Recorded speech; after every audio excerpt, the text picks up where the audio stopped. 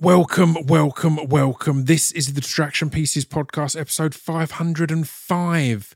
And today I'm joined by Brandon Cronenberg. Dear Lord, was I excited for this one, and dear Lord, did it deliver. I'm a big fan of Brandon Cronenberg. Some of you will have heard a couple of years back, 2020, in my Films of the Year, I stumbled upon a screening of his, at that point, brand new release, Possessor, and it blew me away. And then you will also have heard all the talk at the moment about Infinity Pool. I don't know if you watch a lot of things on Netflix, a lot of the stuff I watch, it was getting advertised, not on Netflix, on YouTube. A lot of the stuff I watch, it was getting advertised on there. There's a lot of talk about it because of how bonkers it is. And we get into that. I think we pretty much avoid spoilers. Certainly nothing more than the trailer, but go and watch the trailer. It's bonkers. But it's Alexander Skarsgård. It's Mia Goth. It's amazing. I really enjoyed it. Spoiler alert. I think it might get into my Films of the Year. So that's obviously huge news for Brandon if he's listening. And Brandon is, of course, the son of David Cronenberg, absolute icon of cinema as well. So yeah, we had a good chat. We go deep on some stuff, man. I found out some things I didn't know about his filmmaking process, and I proper loved it. I was catching up with my brother just after this, and I did not. I basically repeated this whole podcast that you're about to hear to my brother about 30 minutes after we stopped recording. But you get to listen to it in its true form. We're brought to you as ever by speechdevelopmentrecords.com. That's where you can get all my merch and stuff. And patreon.com/Scroobius Pip is where you can support the podcast for like $1 or so a month, $1 or $2 a month. And that helps pay the bills. Yeah, I've not got anything else to tell you about, man. Let's just get on with the podcast. This is the Distraction Pieces podcast, episode 505, with the wonderful Mr. Brandon Cronenberg.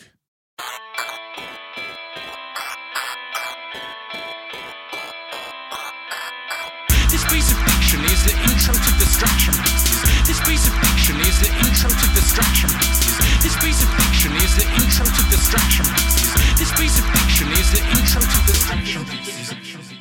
Right, I'm here today with Brandon Cronenberg. I start every one of these episodes asking how you are, but it's a more important question with this chat, because if you're good, then we're about to talk about some mind-bending cinema. But if you're not good, I'm really worried about the films you're making, man. So how are you? Is everything okay? I'm medium. You're medium. Okay, that's a good middle ground. No, I'm good. Listen, I'm in Berlin right now. We just premiered the film for the EU premiere. It was a really lovely experience. I've never been here before, to the city even, or to the festival. And yeah, it was beautiful in Berlin, right? Yeah, it's amazing. I mean, I haven't had a chance to really see the city yet, but the festival's been great. The crowd was incredible, and yeah, it feels really nice. On the other hand, I'm a curmudgeonly, pessimistic hermit, and so I'm never good exactly. But you know, man, I do a weekly podcast and record it from my living room, so I completely understand the curmudgeonly hermit side of things. I'm jealous of your beard, basically, is what I'm saying. It's all right at the moment. I've got to start off by thanking you, because back in 2020, I was shooting a TV show for NBC in Vancouver, peak pandemic, where we're filming for 7 months, and I was isolating for the majority of that. But on one of the breaks from isolation, the first thing I wanted to do was to get into the cinema. It was all I wanted. I adore being in the cinema, but I wanted to go in the daytime so it was quiet and wear a mask still, because there's still a production to protect. And the film I saw that was on was a film called Possessor. I hadn't seen any trailers. I didn't go off anything other than the artwork. So I went in and watched Possessor with no human contact for 2 weeks in a new country with a slightly fuzzy head. And by God, was it the perfect scenario to stumble into. I honestly think that's the perfect way to watch that film. I loved it. So yeah, thank you for that. It made it into my Films of the Year immediately. And it was that perfect. I've missed cinema. I've missed the journey that you can go on in a dark room with a big screen and big sound. And the films you make, I do feel it sounds obvious, but the visuals and the audio are really key. So being in a dark room with a good system really affects that. So, Thank you. That's incredibly kind of you. I feel very fortunate that the context really biased you in favor of enjoying our film. So, but that's very kind. Thanks. It's beautiful though, man. I'm a big believer in going into films as blind as possible. So I kind of want to know how you find promoting your films, because I think your films in particular really benefit from people going in without knowing too much. So how is it to promote these things? Because you don't want to give much away. You don't want to ruin anything. So it must be tough to discuss the films at times because you want people to experience it fresh, right? Yeah, it's a very tricky balance. I mean, discussing them after the films come out, doing press is one thing because people can just decide whether they want to hear me ramble on, like an idiot about my films. I think the trickier balance is sort of trailers and it's always a discussion between distributors and directors and a kind of point of tension often because they have the perspective and they're right that they want to get as many people to see the film as possible. And as a director, you should want that too, which you should. As a director, you also work very hard trying to surprise people and create this sort of unexpected experience and with a certain type of filmmaking that's kind of at the core of what it is creatively. So yeah, you instinctively as a director want people to go in blind. Certainly that's the best way to see Infinity Pool, I would think.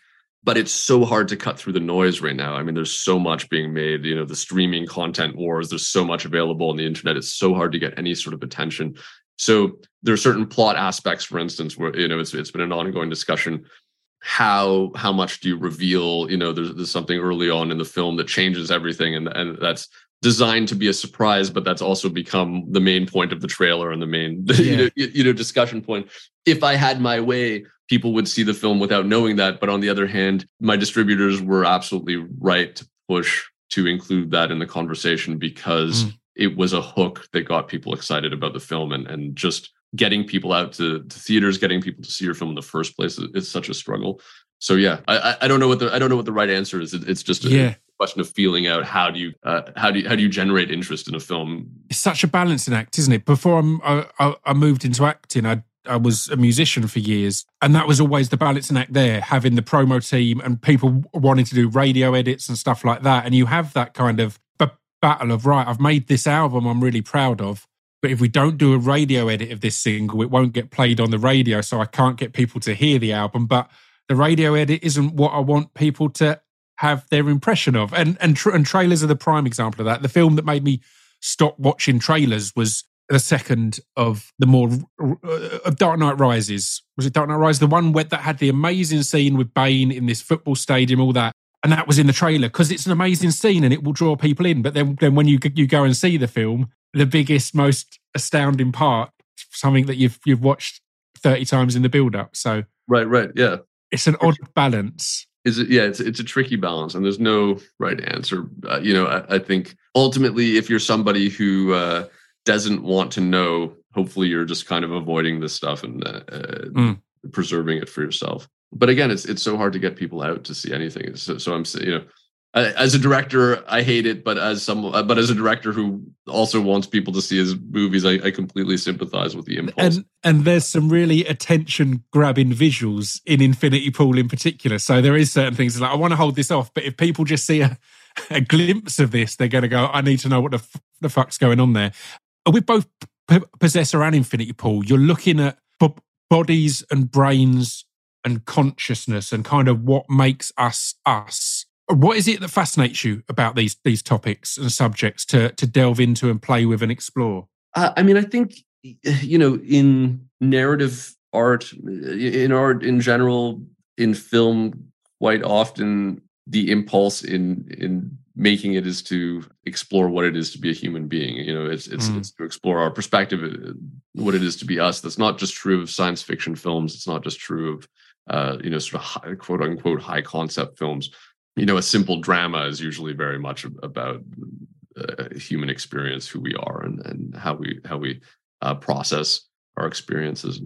So for me, I guess my version of that is often to do with brains. The sort of format of being a human being on an essential level that's interesting to me. But I think it's so much of film is some version of that. You know what I mean? I think that's of course what we tend to be drawn to when we write. Maybe vainly we tend to we tend to write about ourselves, but also we're processing things subjectively, and so you can't really totally escape that. Yeah, I love that, and I think it's a fascinating subject because the way it's approached in both of these films, it's really interesting, the divide between religion and science. And I'm not a religious person at all, but in reading up on things, it's that realization that religion at least tries to explain what science can't, and that is the kind of the idea of a soul or an essence or whatever else, and that is touched upon in both of these films. And I think it's done really beautifully. Like, I don't currently do any drugs, but in my youth I like to experiment with a lot of different things, and hallucinogens were a big part of that.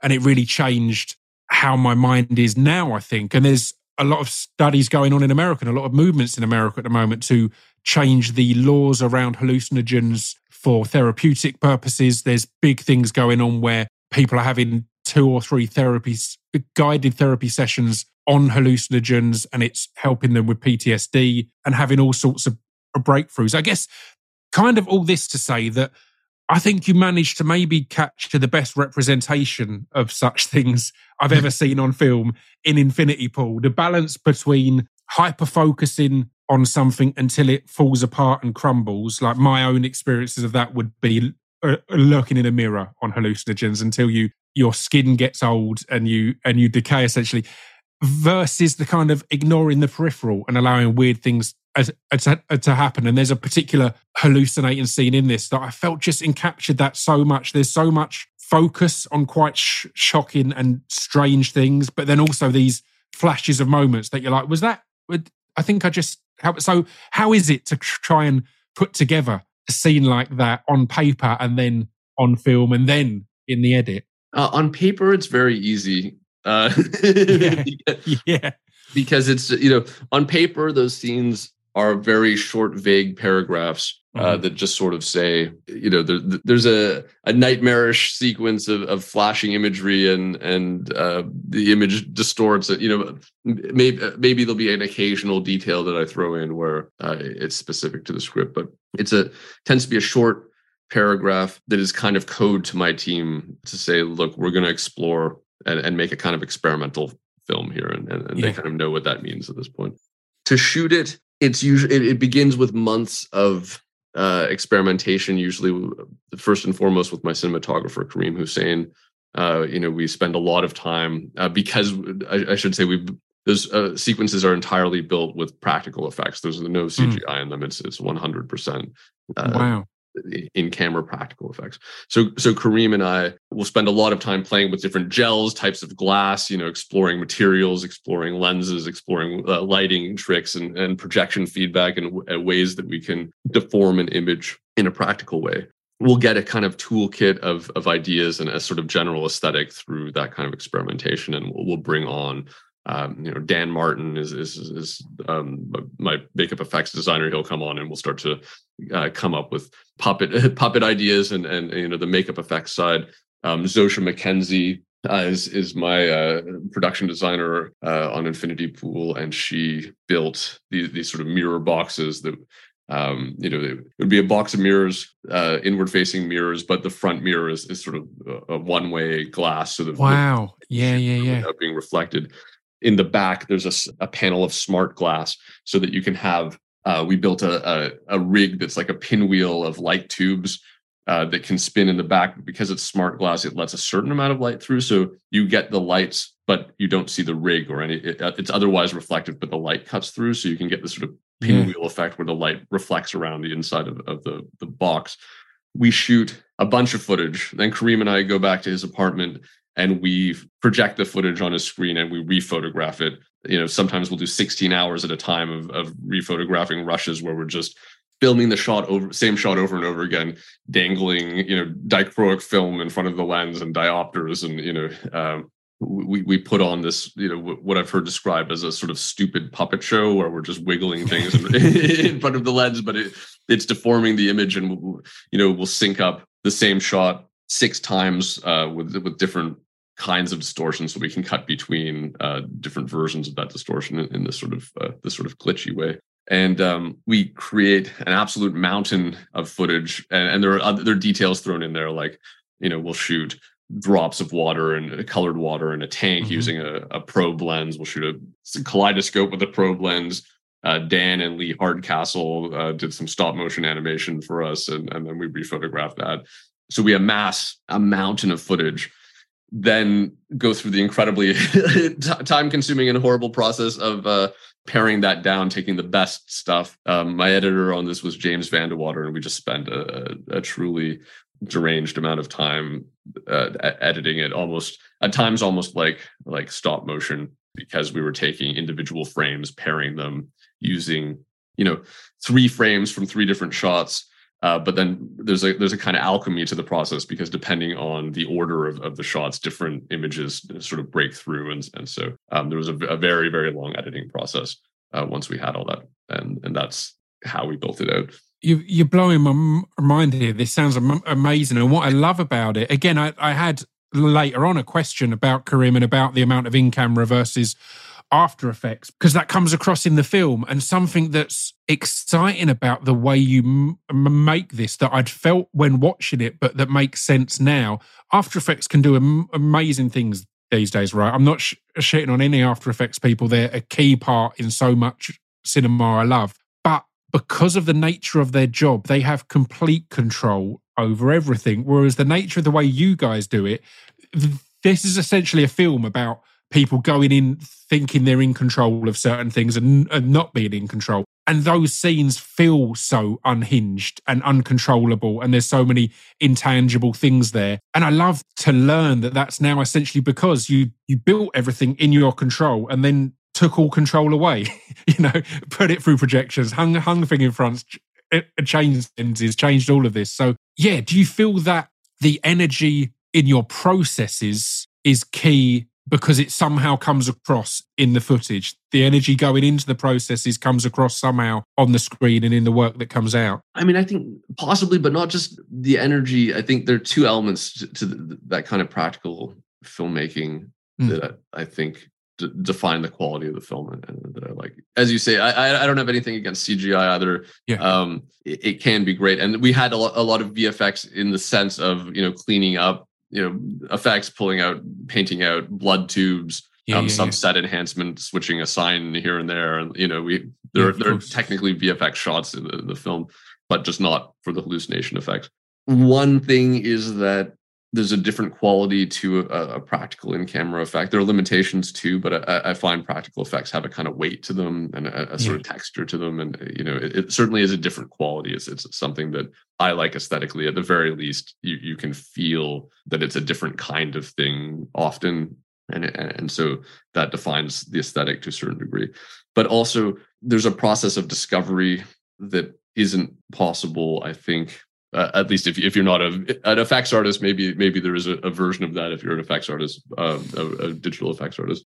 But rather than handing something off to somebody and saying, this is what I want, and then getting stuff back, I'm there wiggling the gels. And Karim and I are exploring. And the thing that happens is you stumble onto this imagery by accident. You're trying for one thing.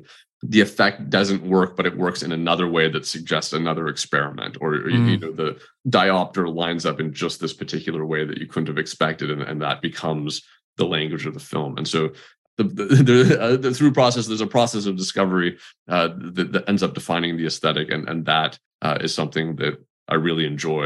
And I think some of the stuff that we land on wouldn't have been possible if I had just handed the idea to somebody and had an indirect relationship with what they were doing. Yeah, of course. And I want to know a little bit more about the discovery of the filmmaking process for you and how close your scripts are to what actually ends up on screen. I was chatting to Gaspar Noé at an event a while back, and he was telling me how I think the script for Climax was something like 12 pages. And again, his scripts tend to be, here's an idea, but obviously, he's Gaspar. He's like, people just go, all right, well, you go and do your weird shit over there, and we'll watch it and enjoy it later. So yeah, what's your process on that, script wise to versus what ends up on screen? I mean, my scripts are not hugely long, but they're long enough. It's I feel like they're more than 12 pages. Yeah, they're more than 12 pages. I feel like a good feature length script is probably 70 to 80 pages. But I also direct my pages at more than the traditional minute per page. I don't know why that is. It's just the way I write or the way I direct. But yeah. But I know going into it, if I have a 90-page script, it's going to be, well over 2 hours. And so in some ways, the scripting is very specific. I don't do improv in terms of dialogue. The dialogue I'm very particular about. So on a certain level, it's there. But then again, in this, I feel like from an effects perspective, there's this process of discovery that's very deliberate. From an indie film perspective, there's so much that you sort of uncover through process as well.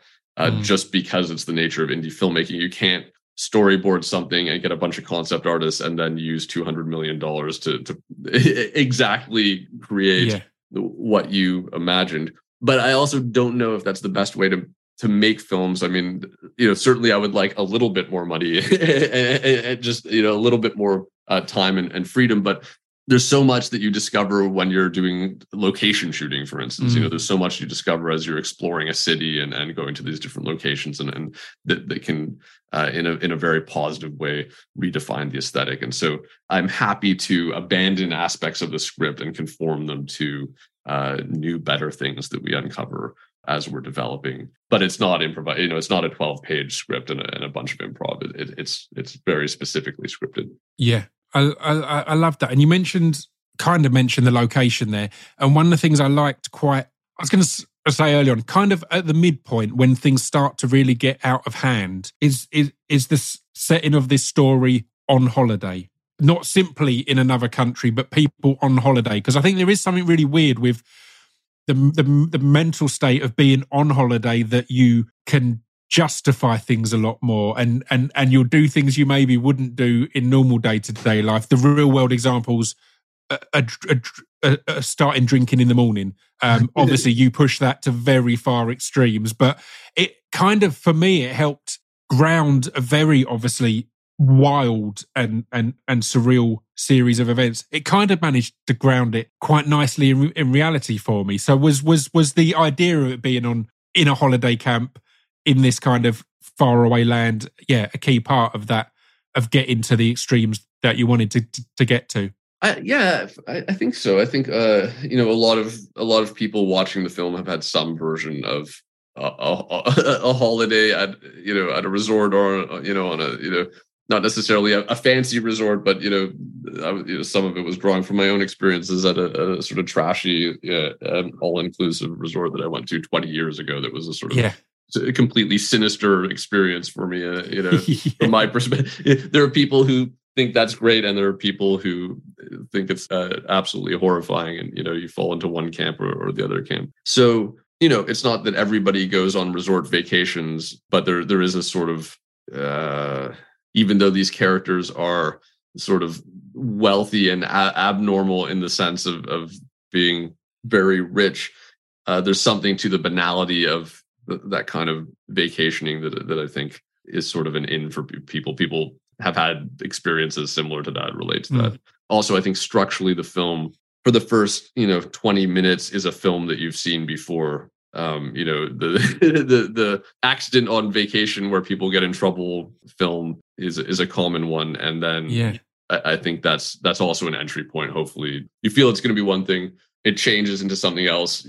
As per our previous conversation, I think you kind of know a little bit about where it goes. At least initially, that twist is out there, but starting with something familiar and then transforming it. So, also with Possessor, I mean, it's sort of on a certain basic level, it's a kind of spy film or sort of assassin film, but it has this other element to it. And so I think giving people some entry point in through that allows you to go off the rails in a sort of fun way, hopefully fun way later.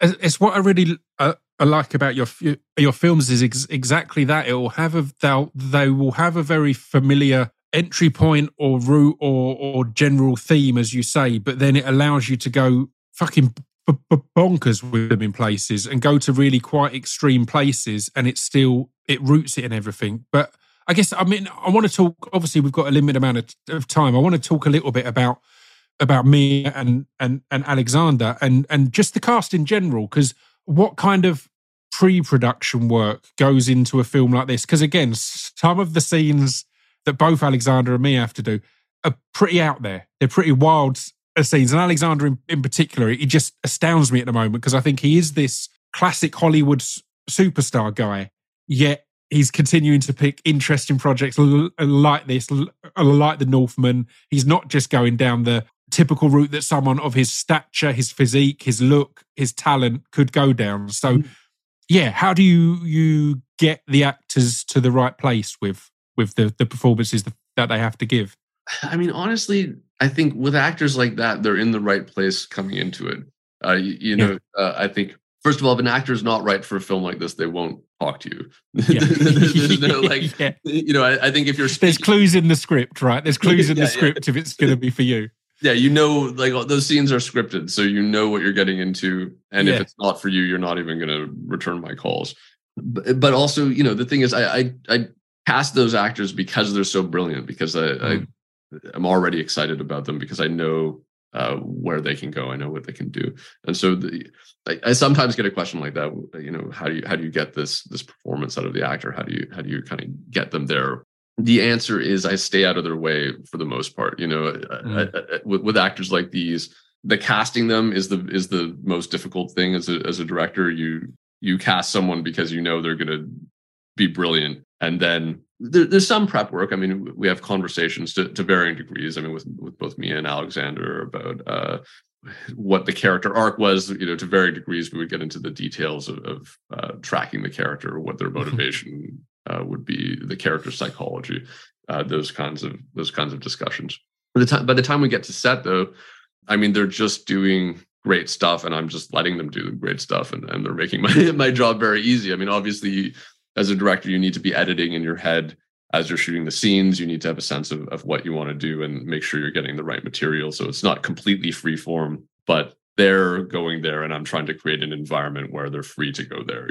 It's not a struggle. I think in a film like this, if it were a struggle, it would mean you had the wrong actor. You want people who are just going to absolutely embrace it and take it to a level beyond even what you had in mind. What's your process in finding those right people? Because it struck me as I was watching this, Mia in particular, I was like, absolute perfect person for this role, obvious person. But then it occurred to me that, well, X and Pearl and things like that probably came out after you've cast her for this. So it probably wasn't, because it does with Suspiria as well. She seems to be the darling of indie horror, of creative, original indie horror at the moment. So yeah, what draws you to people, and how does that casting process go on your side? I mean, I hadn't seen Pearl or X. She was shooting Pearl when I first contacted her. So they shot it back to back with X, and so X hadn't been released yet. But I mean, I've loved her work since the start. I mean, she's one of those actors I've been seeing for years, and every time I see her in something, she's stealing every scene she's in. She's absolutely brilliant. She just has that hard to articulate, viscerally exciting thing that some performers have, that where you just see them and they're making no boring choices. They're immediately fascinating, So again, I think part of it is you select someone very exciting, or this is my stupid casting process.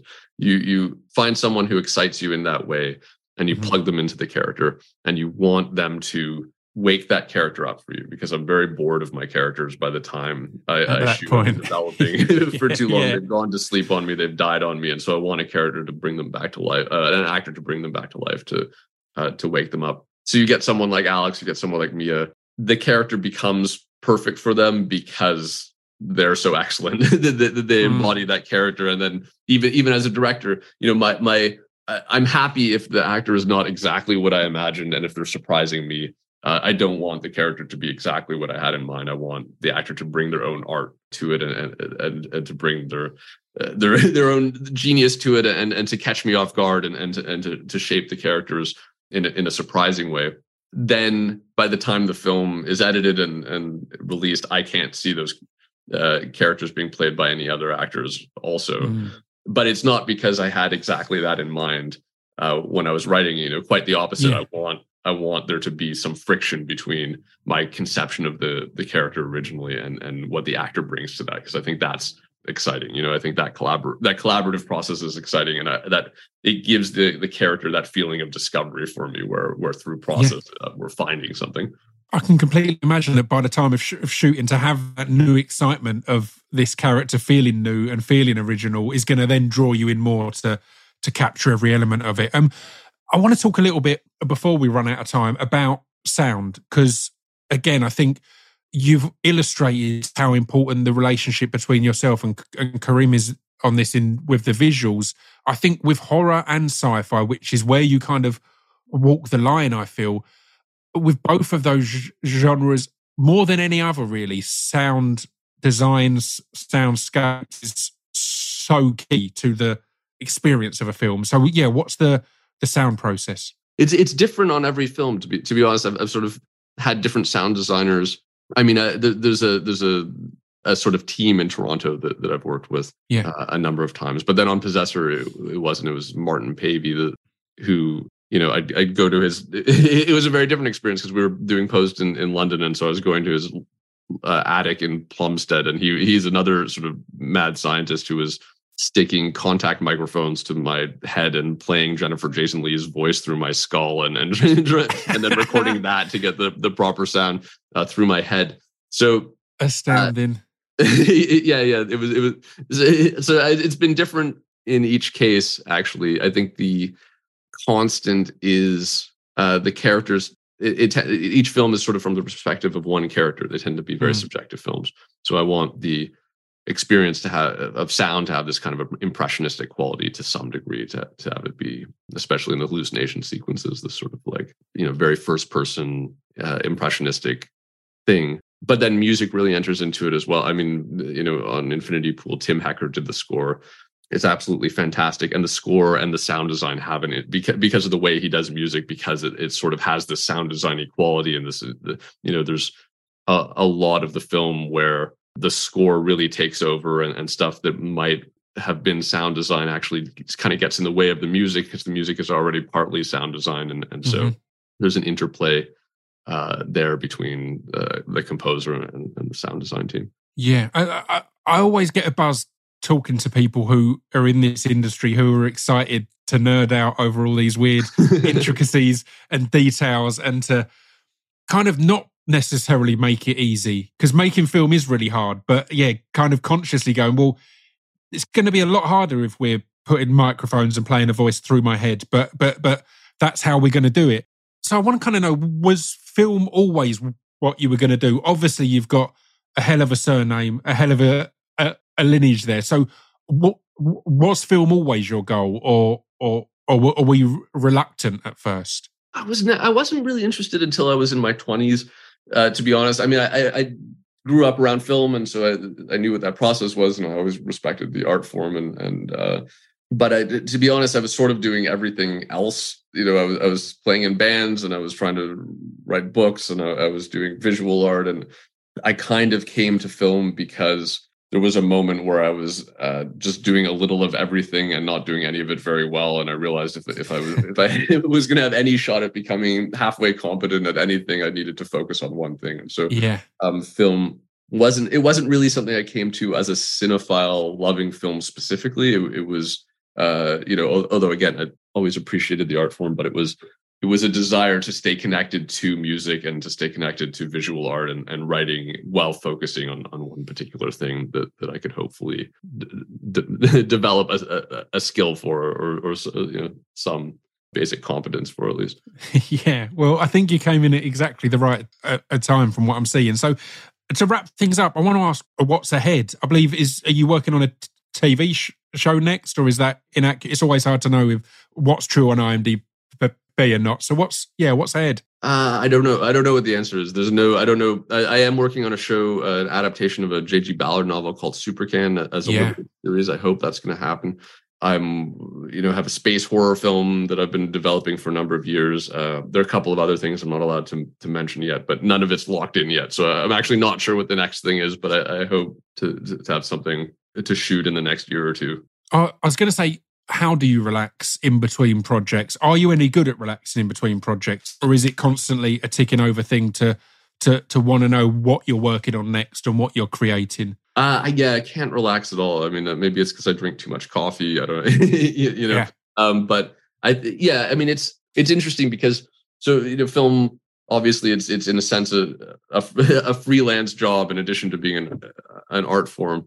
And on the one hand, you can sort of keep your own schedule, I guess. But on the other hand, everyone I know who's in an early stage film career is anxiety ridden and in a state of psychological ruin because you're constantly worried that you're not going to be able to get something together. It takes years to get something together, and so you're always kind of reaching for something. It's very hard to turn off, but that's okay. I mean, I like working. It's a horrible but absolutely wonderful thing. I feel so fortunate to be able to make films for a living. That's incredible. So yes, I don't relax. I think that's okay. I don't, maybe I'll burn out eventually, but for now, I'm happy to just keep going. Well, I hope you don't burn out anytime soon. And I appreciate you taking the time to come and have a little chat today. I hope the rest of the day goes amazingly. Well, thanks so much. Yeah, thanks for talking to me. I appreciate it.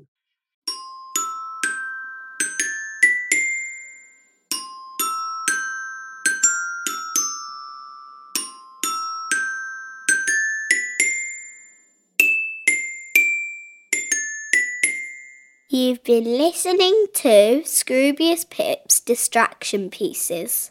There we go. I hope you enjoyed that because, as you will have heard, I did. You know that when he was going into the technical breakdown of how they shot the hallucination scenes and stuff like that, you know I was buzzing. And the stuff about the sound as well, recording sound through his skull. All that stuff. You know I'm a nerd for that, so... yeah, this was a dream.